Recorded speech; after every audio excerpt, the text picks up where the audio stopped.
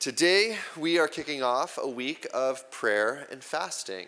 So hopefully you came to church feeling hungry. I know that it's the week of prayer and fasting because I skip breakfast almost every day, and every Sunday I preach hungry. Like, that's just my rhythm. It's how I do my normal Sunday, practices.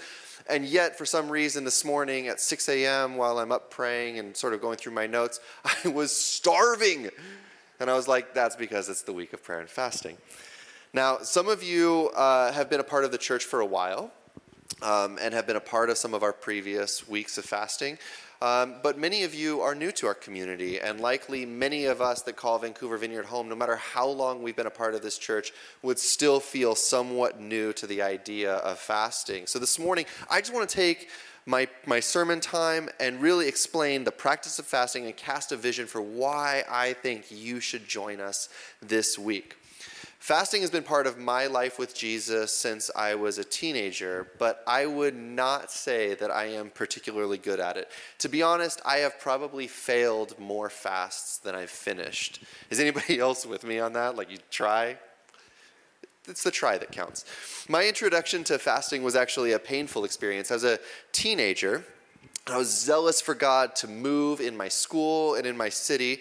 And so my good friend Justin, who normally sits right over there, he's downstairs with the kids right now, he was organizing an outreach. He was getting all of these youth groups together in our area, and we were going to have this big outreach and invite all of our friends to it. It was going to be awesome. And he called all of us who were going to be sort of leaders with him to spend the week leading up to it fasting together. Now, I didn't know how to fast. I didn't have any kind of theology for it, but I am super competitive. So when my friend says, I bet you can't do it, I said, oh, I bet I can. And so I stepped up to the challenge. I didn't have a good theology. I didn't have any good wise practices, no mentorship around it. I just woke up on day one and said, I guess I'm not eating. And it was hard. I was bored and hungry and had terrible breath and I was in a bad mood, but I was determined. And so then on day 2, I thought I was going to die. By day 3, I was waning. I had no faith left. I called it quits on the evening of the 3rd day. And I was in my room and Jesus, you understand. I'm just human. I need food. And well, I had a joke. Justin's not here. It would have been a better joke. Should I say it anyway? And so it still gets under my skin that Justin finished that whole fast. And look at him. He's just sitting right there. He's wearing a mask. He's so smug. He should come up here and preach this thing anyway. I'm glad he wasn't here to hear that, actually. Now, this introduction to fasting was not glorious. It was painful. It hurt. It touched a nerve. It was hard. I loved Jesus with my whole life, but after this experience, I was pretty sure that he could have my heart, he could have my mind, he could have my emotions, he could have my spirit, but my body, this just wasn't going to work. And I'm sure I'm not the only person here who has had some experience like that. Fasting is a practice that hurts, and I think is therefore left untried in the body of Christ.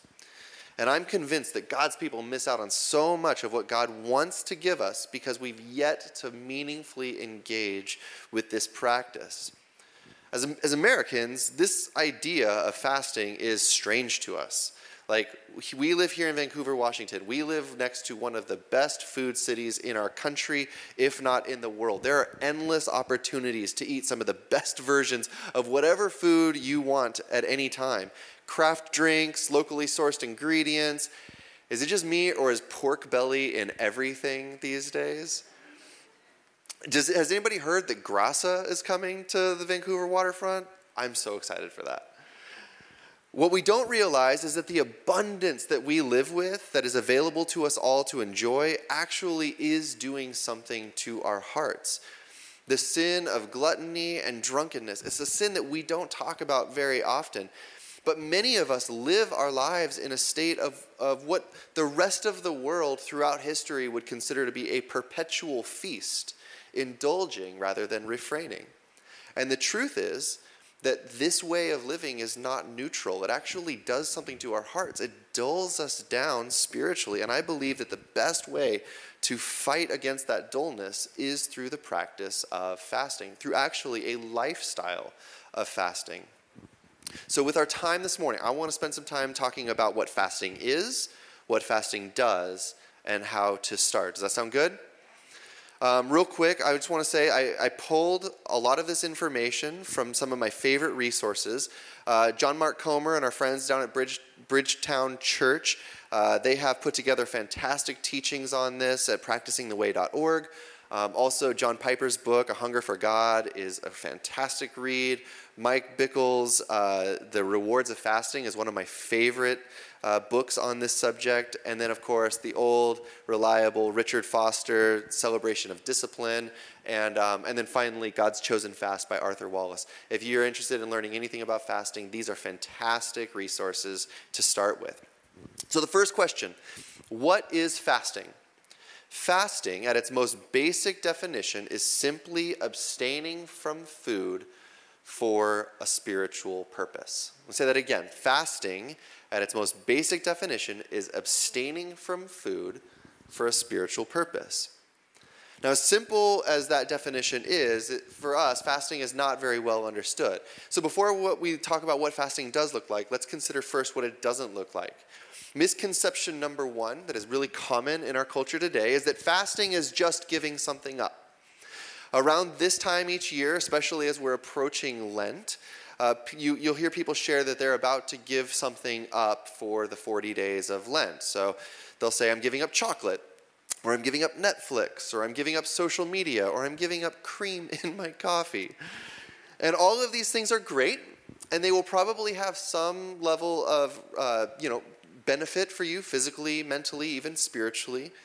But this is not what the Bible talks about when it says fasting. This is another spiritual practice that's called abstaining. Which brings us to misconception number two, that fasting is just a form of dieting.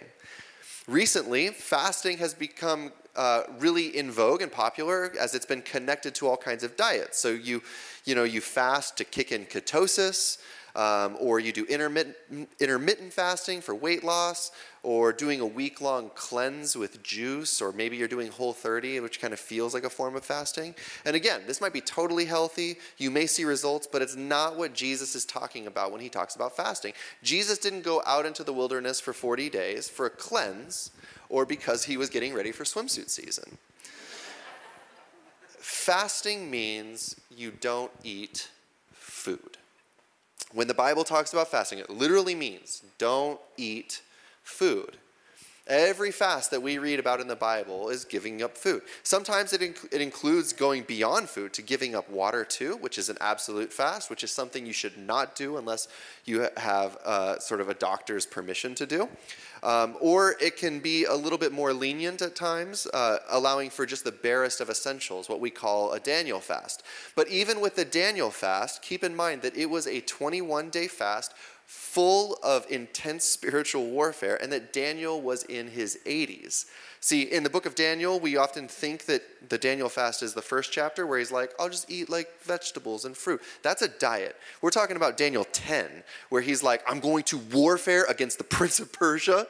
I'm in my 80s, and I'm going to eat the barest of essentials to just get by. That's a Daniel fast. Fasting is the practice that most aggressively confronts our flesh. And I believe that when we minimize the method, we tend to water down its effectiveness.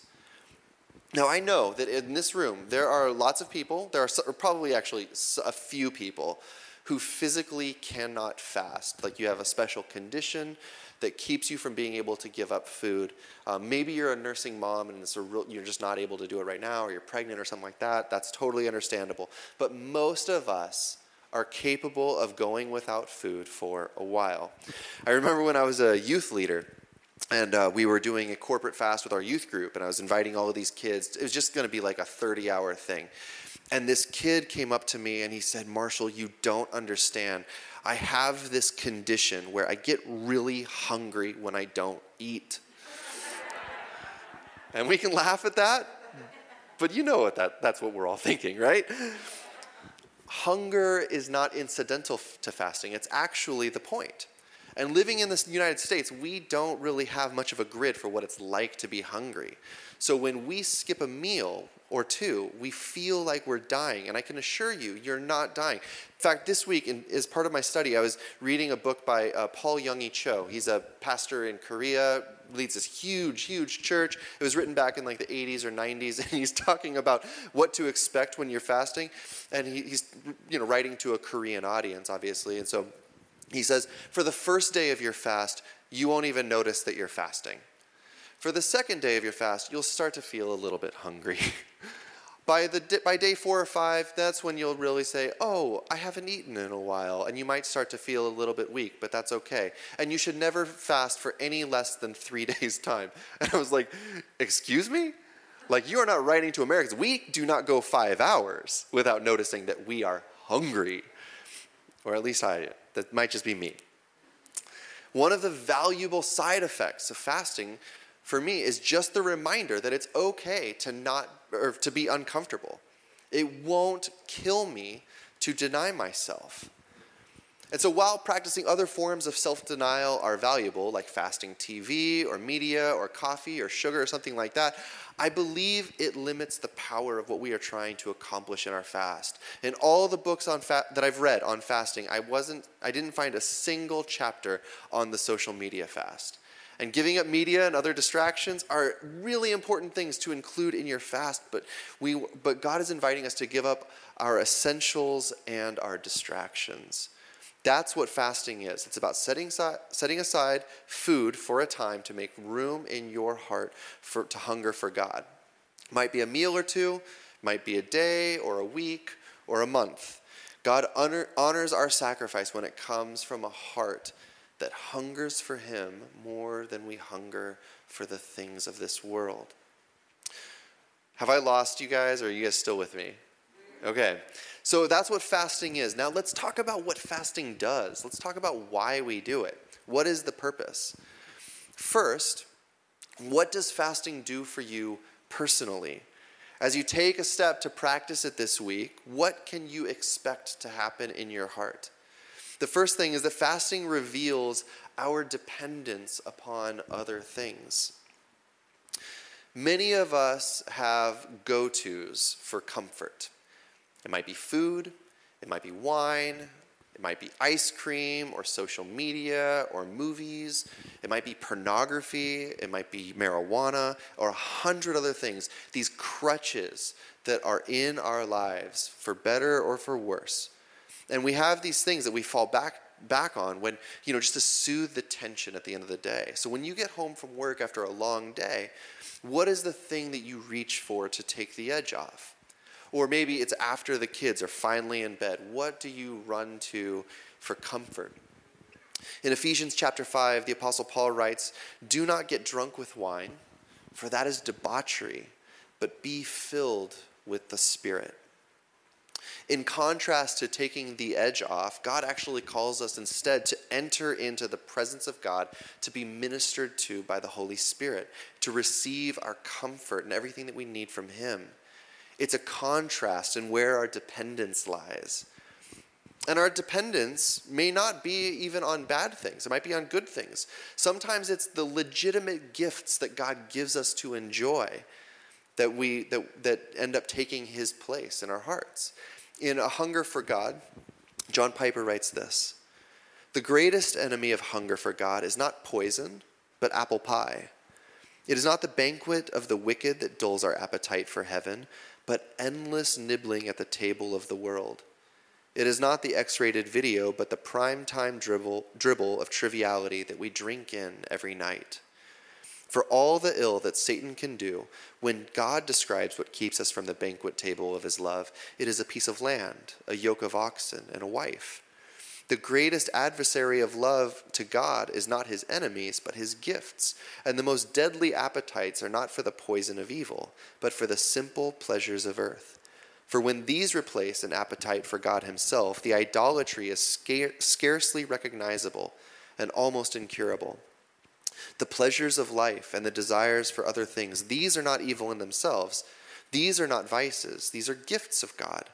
They are your basic meat and potatoes and coffee and gardening and reading and decorating and traveling and investing and TV watching and internet surfing and shopping and exercising and collecting and talking. And all of them can become deadly substitutes for God. In our hearts, God is easily exchanged for his gifts.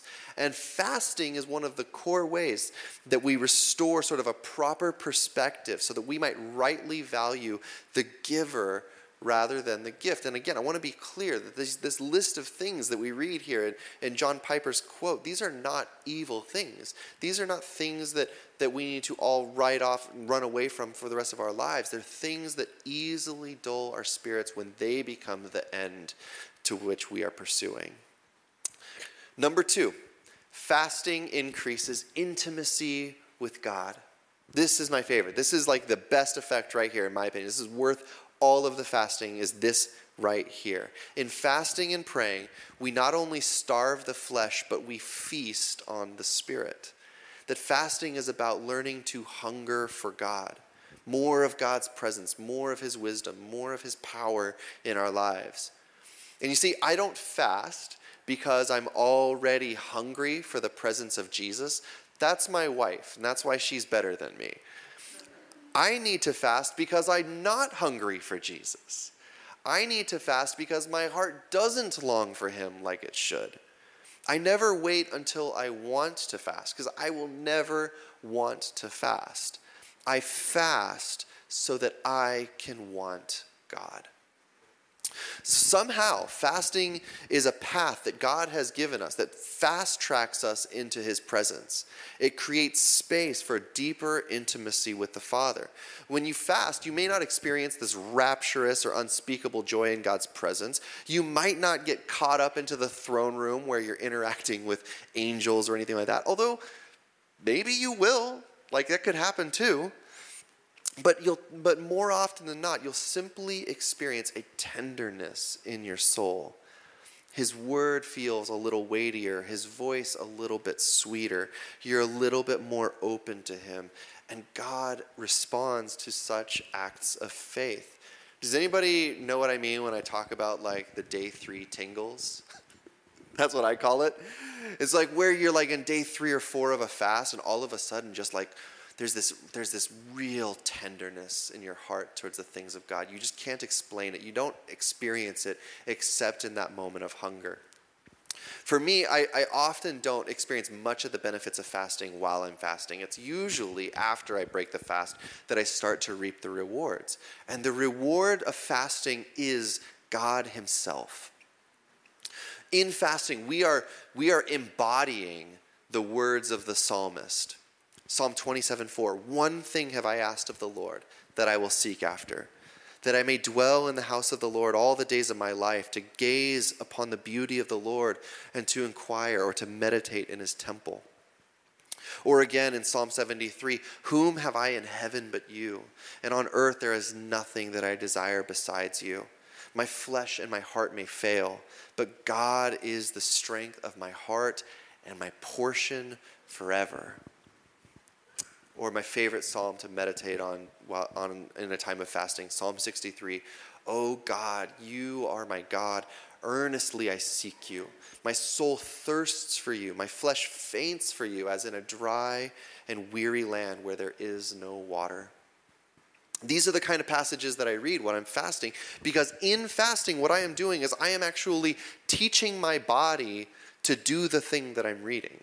I'm trying to learn how to relate to the words of the psalmist. And it's hard to relate to the psalmist who says, I thirst for you, my flesh faints for you, when as Americans we have every comfort available to us all the time to stuff down any of those uneasy longings. I'm making my flesh faint for God. Because it's the deepest desire that's in my heart, even if it's not the strongest desire of my flesh. There's something special that happens when we fast, where we're taken out of the normal routines and rhythms, and it gets us up somehow beyond sort of the plane that we normally live our lives, up to where God is. Fasting somehow takes us into deeper intimacy with the Father. Number 3, fasting clothes us with the power of God. There's an interesting biblical principle that God's power comes most prominently through our weakness. That when we are weak, that's when he shows himself most strong.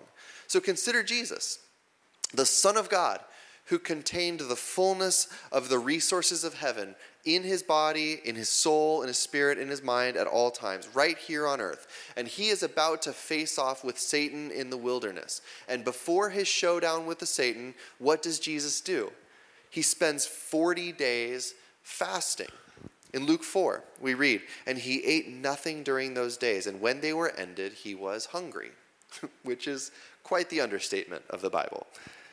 Now, allow me to suggest that Jesus didn't fast so that he would be weak enough to actually be tempted, because if he was at full strength, there's no way the enemy could tempt him. No, rather, Jesus, as a human being, needed to be clothed with power to resist the temptation of the enemy, and he knew that the power came through fasting. Fasting is embracing weakness. It's not just about being hungry, it's about being weak. And in our weakness, that is where God's power shows up in significant ways. We read this in 2 Corinthians 12. "But he said to me, 'My grace is sufficient for you, for my power is made perfect in weakness. Therefore, I will boast all the more gladly of my weaknesses, so that the power of Christ may rest upon me. For when I am weak, then I am strong.'" So what about corporate fasting? Why are we doing this together? Why are we about to spend a week, getting together night after night to pray and fast together? The short answer is that when we do this together, the Spirit of God somehow, for some reason, multiplies the benefits. Amen? Now, there's like an increase of power to choose God over the other things that crowd our attention. There's a sweet intimacy with God that we experience. But in addition to that, there's a sweet intimacy we experience with each other, where we're sort of in solidarity, pursuing God with one heart and one mind. And the power of God is released through God's people gathering to fast. And we see this throughout the Bible. Over and over again, passages calling the people of God to gather together for a time of fasting and prayer. There are the regular fasts, like Yom Kippur, where it's meant to be a calendar rhythm. Everybody in Israel is supposed to fast. There are national fasts to repent and confess sin, like in the book of Joel, or what we read about in the book of Jonah. There is fasting for consecration, like setting apart a time where we're saying, okay, God, I am set apart for you. There's fasting for power before battles. There's fasting to mourn with those who mourn. There's fasting for political breakthrough, like what we see in the book of Esther. We could go on and on. And in Acts chapter 13, there is this powerful moment right before the Apostle Paul is sent out on a missionary journey that will literally change the world, the course of human history. We read this. "Now there were in the church at Antioch prophets and teachers, Barnabas, Simeon, who was called Niger, Lucius of Cyrene, Manaen, a lifelong friend of Herod the Tetrarch, and Saul. While they were worshiping the Lord and fasting, the Holy Spirit said, 'Set apart for me Barnabas and Saul for the work to which I have called them.' Then after fasting and praying, they laid their hands on them and sent them off." So what we see here, it seems as though these men of God routinely fasted and worshiped and prayed together. And in the midst of one of these gatherings of fasting and prayer, the Holy Spirit commissions Paul and Barnabas for their mission to go on their next journey. What do you think? What might the Holy Spirit want to do right here in Vancouver Vineyard Church as we carve out space to fast and pray and worship? How many calls of God are hanging in the air above us, waiting to be laid hold of, but we haven't got there yet because we haven't actually set aside this time to pray and fast? There is power from God that can only be accessed through prayer and fasting. Jesus himself said so. Right after he and his disciples were up on the mountain at the Transfiguration, they come back down, and there's a man whose child is suffering from demonization. But the disciples couldn't cast it out. So when the child's father sees Jesus, he was so relieved. Finally, somebody who has a little bit of power can take care of this thing. And after Jesus cast this demon out, the disciples ask him, why weren't we able to cast this thing out? And Jesus responds with, this kind can only be driven out by prayer and fasting. And I wonder how many issues in our world today, how many spirits the church is powerless to address because we haven't accessed God's power in this way. Every great move of God throughout history has been preceded by seasons of prayer and fasting in the church. Now, here at Vancouver Vineyard Church, this is our vision, that we would be a church that is empowered by the Spirit for a purpose, to practice and proclaim the kingdom of God for the renewal of our city. That is who we are. That is what God has called us to go after. We need the power of God to pursue the mission of God. And over the last year or so, we've seen the great reshuffling of the deck. Churches that have imploded, churches that have crashed and burned, churches that have just simply run out of energy and steam. We've seen in our own church the waves of challenges that we've had to deal with. It's been really, really difficult. And I know that there are many people here who are brand new to this community, and we are so glad that you are here. But if we are honest, as wonderful as it is to see a whole bunch of new people join our church, we still have yet to see the harvest that God has put in our hearts to cry out for, of people who don't know Jesus coming to faith in him for the first time. That is what we long for. And if you are new to this community, I want to say that God has brought you here for a purpose, to join us as we pursue the mission God has given us, to fast and pray for the renewal of our city. So I want to encourage you to come this week to pray with us for a move of God in our church and in our neighborhoods and in our families and for the students that are across the street at Hudson's Bay High School. Take a day or 2 or 3 or 7 to fast with us, to set aside food and media, and to expect that God will show up in your life and in our church. Which brings us to finally the third thing, how to fast. I want to end with some real practical tips on how to do this. As I said earlier, I have failed more fasts than I've finished, probably. And most of the times when I failed, it's been related to poor preparation of my body or a lack of understanding of what was actually happening in my body. I remember I was a zealous 20-year-old, and I had this sudden urge to do my first ever extended fast.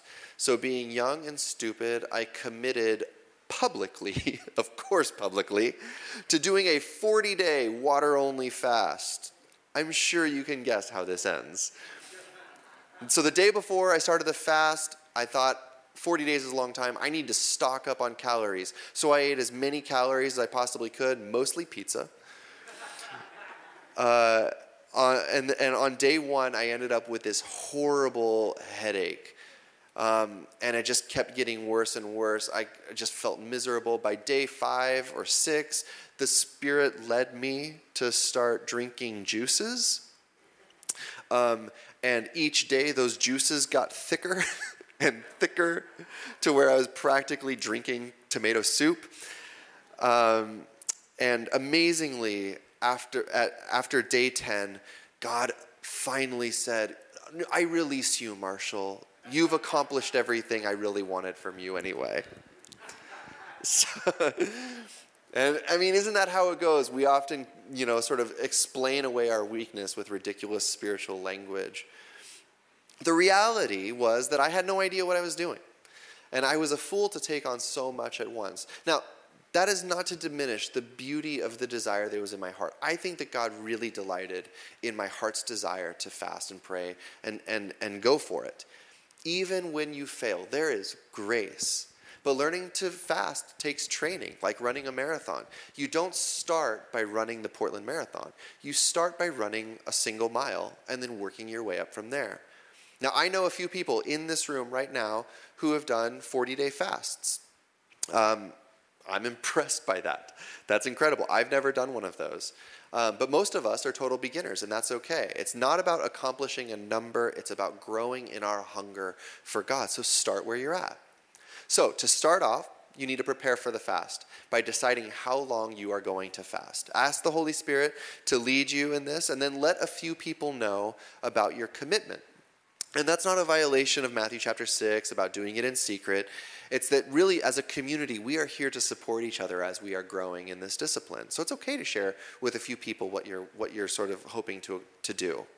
And then in the days leading up to the fast, start, to scale your meals down a little bit, smaller portions, drink plenty of water, and just kind of familiarize your body with what it's like to feel hungry.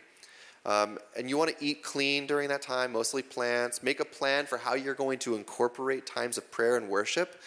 And then once the day starts, stop eating. If you're doing a 24 to 30 hour fast, you really don't need very much preparation. Here is the key insight that will get you through a 30-hour fast. You're going to be hungry, and that's okay. Like, you're not going to die of starvation. So just don't give up. And if you have real concerns about whether or not you can survive a one-day fast, that's okay. Like, talk to your doctor and make sure it's okay. Drink water. Drink lots and lots of water. And if you're like me, you'll discover that bubble water makes you even more full. So lots of LaCroix in the fridge if it helps. One of the most important pieces of advice is this. If you accidentally cheat or blow it, don't give up. Just push the delete key on that snack and keep going. It's so good to keep going instead of just giving up in shame. And so a good way to start, if you've never done it before, fast from lunch to lunch. I love doing one-day fast with other people, so maybe get a few people together and say, let's all pray and fast together. Let's go to the prayer meeting on that day and just see what God wants to do. Maybe do it with your life group. There is power in solidarity. Now, if you go for multiple days, you will feel hungry for the first 3 days. You will feel weak and grouchy and probably hangry. And that's okay. Just keep pressing through, drink lots and lots of water.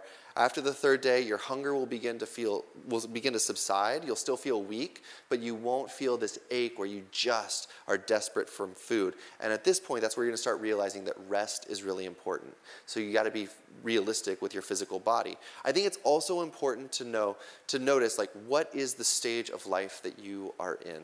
There are some really difficult life stages that might make it especially hard to be able to fast for a full week or more.